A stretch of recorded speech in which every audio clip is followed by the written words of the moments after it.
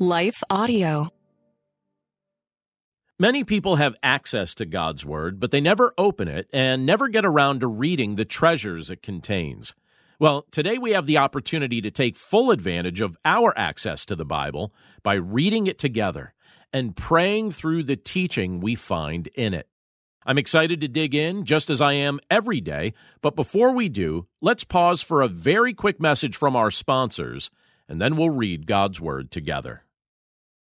Hello, folks. My name is Derek Greer, and I'm reaching out to fellow pastors and church leaders just like you to join me and other Christian leaders and organizations throughout the nation as we come together on June 8th and 9th for National Unity Weekend. Together, we will show the love of Jesus as we serve our communities on Saturday, June 8th, and then preach from a shared text on Sunday, June 9th. To register, go to unityweekend.com.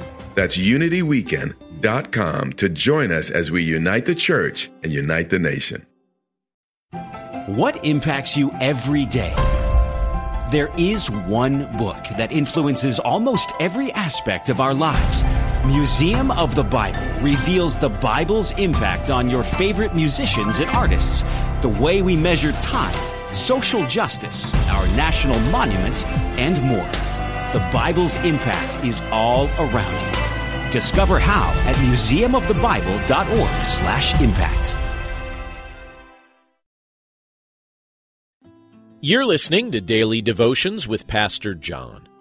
I'm John Stange, and today's devotion is inspired by Psalm 37, verse 4, which says, "Delight yourself in the Lord, and He will give you the desires of your heart."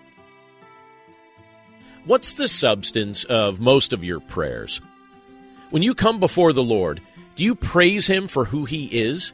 Do you confess your sins to Him and seek His cleansing? Do you thank Him for what He's done in your life?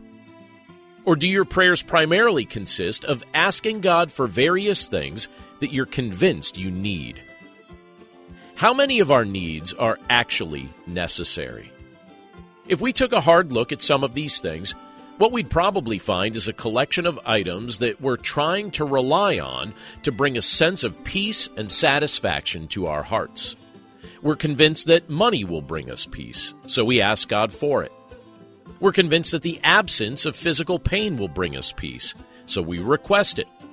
We're convinced that fewer trials will bring us peace, so we express that longing as a need. Yet the Scriptures reveal to us that we can be content in Christ. When we have Jesus, we truly do have all we really need. He invites us to be satisfied in Him and through Him. He encourages us to delight in Him. As we delight in Him, He's pleased to grant us the desires of our hearts. But interestingly, delighting in Him helps us to realize that Christ is who our heart really needs. The Lord doesn't intend to give us the idols we once longed to worship. Rather, He has given us Himself and is teaching us to find contentment in Him. Let's pray. Lord, we thank You for Your Word, and we thank You for the privilege that it is to be able to read this portion of Psalms together today. And Lord, as we look at this portion of Your Word, You tell us to delight ourselves in You. And You tell us that You'll give us the desires of our heart. But Lord, so often we're confused about what that really means. Sometimes we start labeling all sorts of things in this world as if those things are needs, when really they're just wants, and sometimes they're idols. Sometimes we're convinced that the things of this world will satisfy our hearts and will satisfy our deepest longings. But as our faith matures, You show us that our deepest longings are only satisfied through You.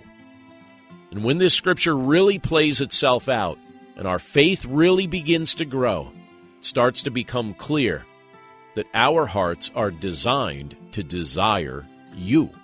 You are to be the desire of our heart. And that's exactly what we want our lives to be focused on. So, Lord, by Your grace, we pray that we wouldn't get caught up in all sorts of things that we start to believe will bring us some level of deeper satisfaction. The things of this world can't satisfy our deepest longings.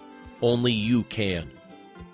So thank you, Lord, for this reminder from your word today. And we pray that in every context you place us in, that we would learn to delight ourselves in you.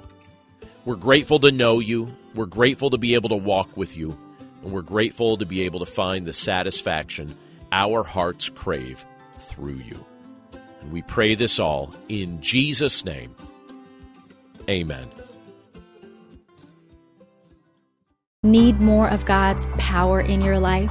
I'm Christina Patterson, host of the Teach Us to Pray podcast, providing practical tips on how to grow your faith through prayer. Subscribe at lifeaudio.com.